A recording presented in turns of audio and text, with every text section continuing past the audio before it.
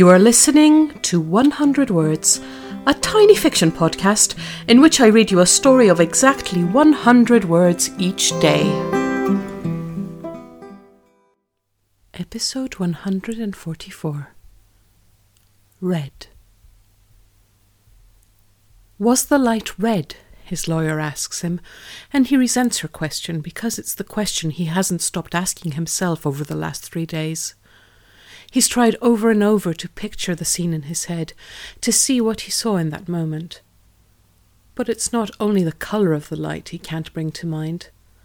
The more he replays it, during agonising sleepless nights and excruciatingly slow days, the less sure he is that he saw the traffic lights at all.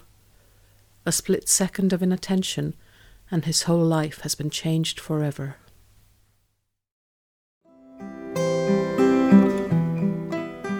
Thank you for listening to 100 Words. This podcast is written and produced by Marilisa Valtazano. If you enjoyed today's story, why not share it with a friend? Don't forget to tune in tomorrow for another 100 Words. Goodbye.